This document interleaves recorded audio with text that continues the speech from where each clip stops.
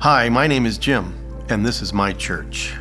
Today, I will be reading from Psalm 1. Blessed is the man who walks not in the counsel of the wicked, nor stands in the way of sinners, nor sits in the seat of scoffers.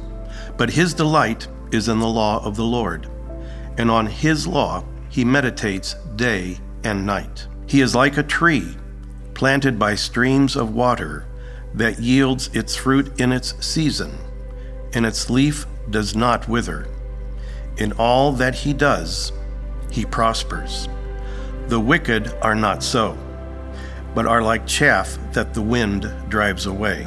Therefore, the wicked will not stand in the judgment, nor sinners in the congregation of the righteous. For the Lord knows the way of the righteous, but the way of the wicked will perish. Hey everybody, good morning and welcome to Christ Community Chapel. Really glad that you are here. There are a bunch of reasons why I love this church. You are one of those reasons. Welcome those of you at our East service, those of you tuning in online, and of course those of you here in the West service. So last week we finished up our 4-week series on generosity. We talked about being generous with our forgiveness, with encouragement, with hospitality, with apologies. We called it the Summer of Generosity because we want to be thinking about being generous all the way through the summer.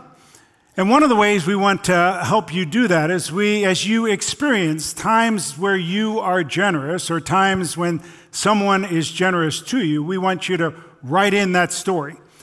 You can do it on our website. There's actually a QR code in the back of the pew here in the sanctuary that you can scan, or if you're in East, you can go to the sound booth. There are QR codes there, and that will take you to where you can record your story, or you can go to ccchapel.com/summer. We'd love to hear what God is doing. I received this last Sunday afternoon after the sermon on apologies. He said, "Hi, Joe, great message today and one I needed. I wanted to let you know that I took action and apologized to a former friend and colleague that I hadn't spoken to in over a decade. Amazing. We're texting back and forth as I write this, and we're going to get together soon. He accepted my apology and apologized for his role in the situation. Man, this is awesome. Thank you, and praise God." I love that. I love that not just because he took the sermon and applied it. I love it because there was a small, tiny fracture in the world that was healed. That means the world got a little bit better simply because he did that. And that's why we do the Breathe Out series. We want to take what God is doing inside of us and have it flow out of us to the people that God has in our lives. And by doing that, we make the world better. So write in your stories as you have them. We would love to hear them. All right. Today we kick off a new series. It's our Old Testament series. We're going to spend 10 weeks in the Psalms. And it's going to be a great 10 weeks. The Psalms is a collection of 150 mostly prayers. And we have that in the Bible because God is a relational God. And he wants to relate to us no matter what is going on in our lives. And if you want to learn to relate to God, no matter what mood you're in, no matter what's going on, then the Psalms is the place to go. And we've created a couple of resources for you that I want you to take advantage of. The first is this. We created this booklet. It's called Praying Through the Psalms. Actually, Mike Halwerda created this. He is actually hosting over in East right now. It's an amazing thing. It'll take you through all 150 Psalms. It will teach you how to pray like the psalmist. Do not leave this place without picking up one of these. It will really help you. You can do one a day, 2 a day, whatever you want to do, but you can work your way through the entire book of Psalms with this book. The other thing that we have is what's called the Wonder Workbook, a kid's guide to the Psalms. Our kids team put together this, and I am always amazed at what our kids team, what our teams put together. But if you have kids or grandkids, grab one of these. It will help you teach your kids or your grandkids how to pray. You can get one of these either down in the kids area, if you haven't picked up one already, or in the Next Steps area. All right? Okay, we are starting off with Psalm 1. So if you have your Bibles, go ahead and turn to Psalm 1. If you're not familiar with the Bible, you can just open it up right in the middle, and you'll be very close to the Psalms. If you're going to use one of our Bibles, either in the sanctuary, in the pews, or over in the back of East Hall, it's on page 418. Page 418. And if you don't have a Bible, please go to the Next Steps area. It would be our great pleasure and privilege to give you a Bible. All right. Psalm 1 is a great psalm, and it kind of encapsulates all the other psalms that we are going to be looking at. I'm calling this psalm a prayer for obedience, a prayer for obedience. And here are my 3 points that I want to pull out of Psalm 1. I want to talk about the promise, the key, and the secret. The promise of obedience, the key to obedience, and the secret of praying for obedience. All right, first, the promise of obedience. Obedience is not a fun word. It's not like a positive word. Like, none of you have come in here and you hear that I'm going to give a whole sermon on obedience. Nobody's going, yes, finally, that's what I need. I need to hear about obedience.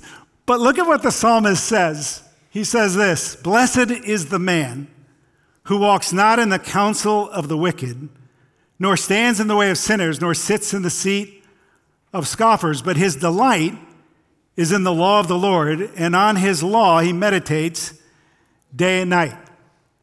The psalmist starts out by saying, blessed is the man. That word blessed in the Old Testament means someone who is content, someone who is satisfied, someone who is full of joy, someone who is happy.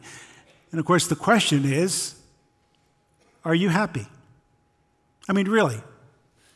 Do the people around you, the people who know you best, would they describe you as somebody who is content and satisfied, full of joy and happy? The psalmist starts out by saying that it's possible for an adult human being to be happy. And that's astounding. You know, I say an adult human being because you watch kids, a lot of children seem like they are happy, but happiness seems like it becomes more elusive the older we get. And there are a couple of reasons for that. One of the mistakes we make with happiness is we connect happiness with things that are going on outside of us, with externals. And we think that that's why we're happy or not happy. But the psalmist says that a blessed man is like a tree planted by the waters, and it seems like happiness is something that comes inside, that is inside, not outside. He doesn't talk about the weather that's happening on the outside. And the problem with connecting happiness to externals is twofold. One is you could connect your happiness to things that you think would make you happy if you ever got them. Like, you think it would make you happy if you had the perfect job, or if you were married, or if you had a good family, or if you were financially secure, and it never happens to you. You never get those things. So you go your whole life and you say, the reason I'm not happy is because I never got the things that I needed to be happy. That's one problem. But I said it's a twofold problem. The other problem you have, if you make happiness connected to external things, is that you actually get the things that you think will make you happy. And what happens is happiness diminishes over time with whatever you get. Right? And I tell you that, let me explain. I have a theory that I call the theory of the pleasure spectrum. And my idea is that God made the world so that there's a wide range of things that can make a human being happy. You were born, there was a huge range of things that would bring you pleasure. And we spend our lives narrowing that down till fewer and fewer things will actually give us pleasure. And I first came up with this theory. I was driving my daughter Rachel to school. She was about 14. And I was driving in my Honda Accord, which I'd had for a while. And I said to her, I still remember where we were on the road. I just decided to tell her. I said, hey, Rach, one of these days, this car is going to be yours, right? And I looked over thinking she would just be glowing, right? And she didn't look happy. And I said, Rach, you don't look excited. What's wrong? And she said, well, Dad, I thought I'd get a nicer car. And I thought to myself, this is my car. Do you really think I was going to give you a nicer car than my car, right? But I thought about it more, and I ended up saying to her, listen, Rach, I've done you a disservice. And she, whenever I do something like that with my kids, they're like, oh, no. This is my fault, Rach, because you've already narrowed your spectrum of what would bring you pleasure has been narrowed already, and it shouldn't be, right? I had to explain to her, you're really poor. Any car in the world should give you pleasure, right? And that's the problem. What happens, the more money we have, the fewer cars can actually make us happy. And it happens with everything. The more money you have, the fewer restaurants that you go to that will really bring you pleasure. The more money you have, the fewer houses would actually give you pleasure. So we spend our lives narrowing things down, where if you have enough money, very few things in the world will bring you pleasure. God made it like that because the problem with happiness is not outside of you, it's inside of you. The other problem that we have with happiness is when we make it the goal of life.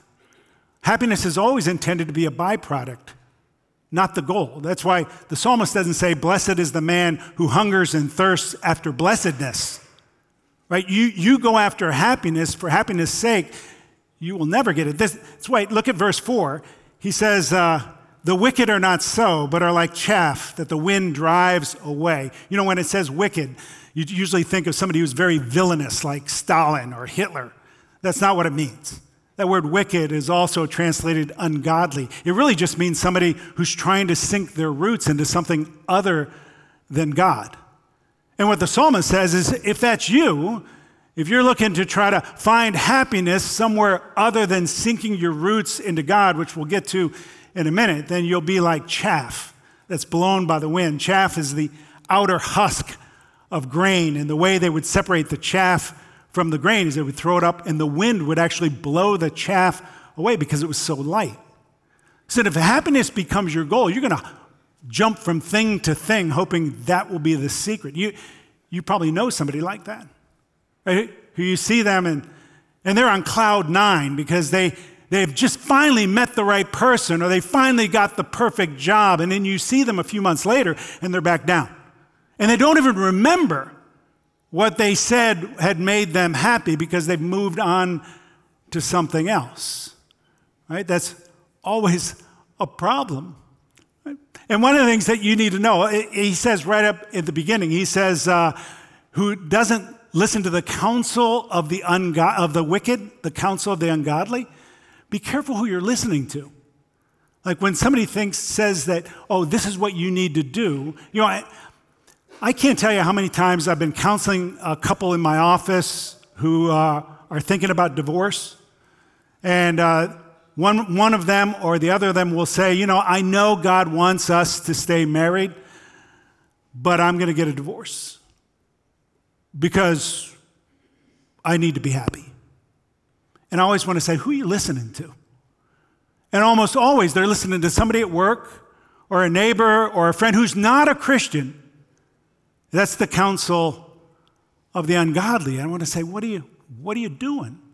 Right? The other thing that you need to know is that you can actually use God to make yourself happy, where happiness is your goal and God is the way that you get happiness. And if that's you, the way you find that out, that you're not really going to God for God, is when things aren't working out in your life and you end up saying to yourself, what was the point? Why would I follow God? What was the point of going to church all that time? And you begin to kind of fade away because happiness was your goal. and not God. But the psalmist says, you can be happy. You can be blessed. You can be a person who's described as being satisfied and content and full of joy and happiness. But it's not something that's outside of you. It's something that happens inside of you. And that brings me to my second point, which is the key to obedience. The key to obedience. Look what it says. Verse 3 and 4, it says, he is like a tree planted by streams of water that yields its fruit in its season, and its leaf does not wither, and all that he does, he prospers. The wicked are not so, but are like chaff that the wind drives away. So the ungodly are like chaff that blow around, but he says that there is somebody who is much more solid. The image is of a tree planted by the waters that's solid, that's stayed. And the reason that that tree is so solid is because it has sunk its roots into something substantial. And that's really what a Christian is. A Christian isn't a really good person. A Christian isn't somebody who goes to church. A Christian is somebody who has sunk their roots into God, and God is the sustenance of their lives. That God is what will give them real life. It's so easy to think that you are sinking your roots into God, but if the truth be known, your real life sustenance comes from your career or your children or your family, in which case you are sinking your roots into them. But the psalmist says, you need to sink your roots into God. And the question is, how do you do that? And the answer is obedience. You obey him. Now, I want you to be careful. Don't confuse obedience with agreement. You know, I always think when my kids were little, if I said to them, hey, let's go get ice cream, everybody out to the van, and they run out to the van, that's not obedience. That's agreement. Right? They're like, I agree with what Dad wants to do, right? But if I say to them, hey, kids, turn off the TV, go clean your room, and they go, right? That's obedience. So you are never really obeying God unless it goes against what you really want to do. Right? Unless you can give me an example of when you, like the guy who did this, who said every fiber in his being probably didn't want to call that guy to apologize. He probably said, it's been 10 years. He won't remember, or it's not that big of a deal, or I don't want to do it. Why did he do it? Because God told him to. And the moment he obeyed, his roots went deeper. Every time you obey God, your roots go deeper. Every time God says, listen, this is the other thing. If you think if happiness is your goal, obedience to God is going to be very, very difficult. Because it's just a matter of time before God asks you to do something and you think, if I do that, I won't be happy. I mean, you think you believe in purity until moving in with your boyfriend or girlfriend is something that you think will make you happy, in which case you don't obey God. You do that. You think that honesty, that you believe in honesty until telling the truth may cost you what you think will make you happy. But every time God tells you something and you obey, every time God says, I want you to forgive this person, and every fiber of your being says, I don't want to. Every time you go to God and you say, God, you know I don't want to do this, but you've asked me to do this, and I will. I will do it because I want to obey you.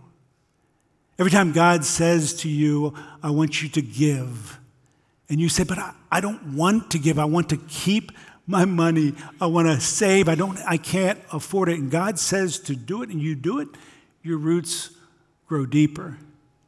And every time your roots grow deeper, you get more and more stable. You begin to draw more and more life out of God. The question is, why is it worth it?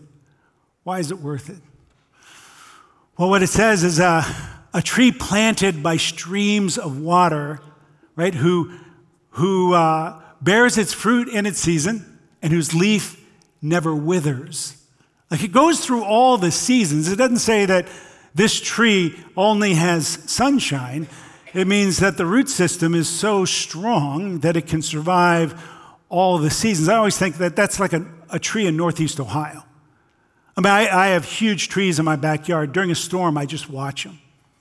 And it's just astounding to me that they can weather any kind of storm. They just sway back and forth, but they don't fall. And they don't fall because their roots grow so deep and so strong, and their leaf never withers like that. I was reading through the book of Acts. And the book of Acts is the story of the disciples as they go and preach the gospel all over the place. And there's a story in Acts chapter 16 where Paul and Silas are preaching the gospel. They get arrested. They get arrested for preaching the gospel. And then it says they were beaten with rods. I can't even imagine being beaten with rods. But they're beaten with rods, and they don't say, God, I don't understand. I thought when we followed you, we would be happy, we would be taken care of, but here we are. We're beaten with rods for doing the right thing. That doesn't even cross their minds.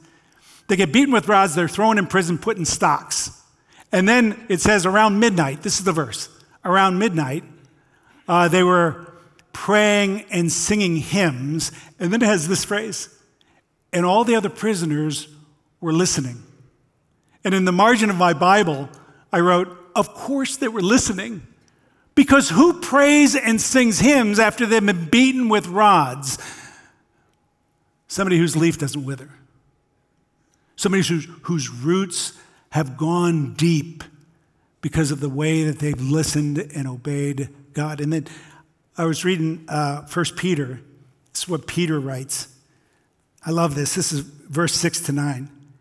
He says, in this you rejoice, though now for a little while, if necessary, you've been grieved by various trials, so that the tested genuineness of your faith, more precious than gold that perishes, though it is tested by fire, may be found to result in praise and glory and honor at the revelation of Jesus Christ. Though you have not seen him, you love him. Though you do not now see him, you believe in him and rejoice with joy that is inexpressible and filled with glory, obtaining the outcome of your faith, the salvation of your souls. You hear what he's saying? He's saying you can be in distress. You can be being tried by fire and still have inexpressible and glorious joy. How? If your roots go deep. And the way you know your roots are going deep is every single time you obey God. Every time, your roots go a little bit deeper. And every time you disobey God, your roots stop. All right, if that's all true, then what's the secret of praying for obedience? This is what he says in verse 2.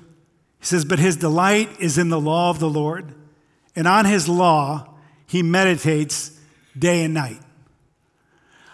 It's interesting. He says that the secret is to meditate. And I just said the prayer of obedience. And there's two parts of prayer. I told you that God is relational. And in any kind of relationship, in a conversation, there are two parts. There's talking and there's listening. And when I think about praying, I almost always think about talking. Like if you ask me, did you pray this morning? I would immediately think about what I said to God. But conversation with God means praying and listening, and the psalmist says you listen to him by meditating on his word. Now, I want you to be careful here, because I talk to people sometimes, and they feel like they pray and they listen for God, and then they think that God talks to them. Sometimes he might, but I'm always wary when somebody comes to me and they say, God said to me this, and they tell me what God said to them, because I don't worry about God. I worry about the person's antenna. Like sometimes my antenna is not good when it comes to hearing God. That's why we have the Bible. That's why the psalmist doesn't say that. The psalmist doesn't say pray and then listen to whatever God tells you. The psalmist says meditate on his word, on his law, so you know what he says. Right? And this is why, and this is what I want to give you the image of this. Whoever starts a conversation has a lot of power over the conversation. If I am out in the atrium and you come up to me and I say to you, hey, it's been a beautiful last few days. How have you spent these last few days? Have you enjoyed the weather? Right? I start the conversation. You will have to follow that conversation. You will probably respond by telling me what you did, or if you were inside and you didn't get to enjoy the weather, whatever, right? It takes energy to switch the subjects of a conversation once it's started like that. If you want to talk about, let's say you want to talk about politics, but I say to you, hey, how have you enjoyed the weather? It's hard for you to go, hey, what do you think about Tim Scott running for president? I would go, weird response, right? Weird way to come back. I think that's the way we are with God sometimes. God wants to say something, but we're too busy talking and we're controlling the conversation. The psalmist says, meditate. Read. That's why the Bible is so important. That's why so many people, if I talk to them, they'll say, and I say, tell me about your relationship with God. They'll say, well, I pray all the time. I say, do you read the Bible much? I don't take much time, but I pray. And we go, what you're doing is saying, I talk to him all the time. I just talk. And what the psalmist says, you want your roots to go deep? You need to listen, and you listen through this word, right? So that's what I want you to do. That's why we created this, because this will help you, all 150 Psalms, to listen and see what God wants you to do. The psalmist is giving us pure gold here. The psalmist is saying this, listen, do you want to be happy? Do you want to be full of joy? Do you want to be content? Do you want to be solid? Do you want to be able to survive whatever life throws at you and still have joy?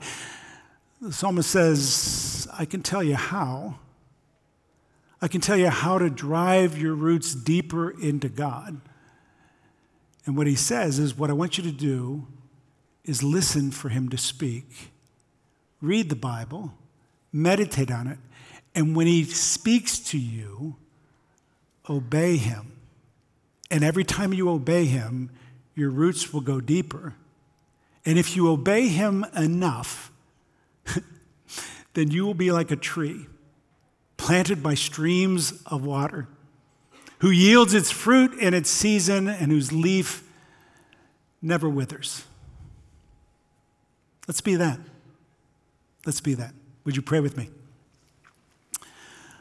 Father in heaven, I come to you and I am grateful for the Psalms, all of them, because I hardly know how to pray on my own, but you teach us to pray. And then you speak to us through your word. I pray that you would help every one of us here to not focus on the externals when we think about trying to be happy. We won't go after happiness for happiness' sake, but let it be a product of seeking you, of driving our roots deep in you. I pray this. I pray that you would give every single one of us an opportunity to obey you this week. That you will tell us to do something that we desperately don't want to do, but we will do it because we want to obey you and we want to drive our roots deeper into you so that we can have life and have it more abundantly. Thanks. We pray this in Jesus' name. Amen.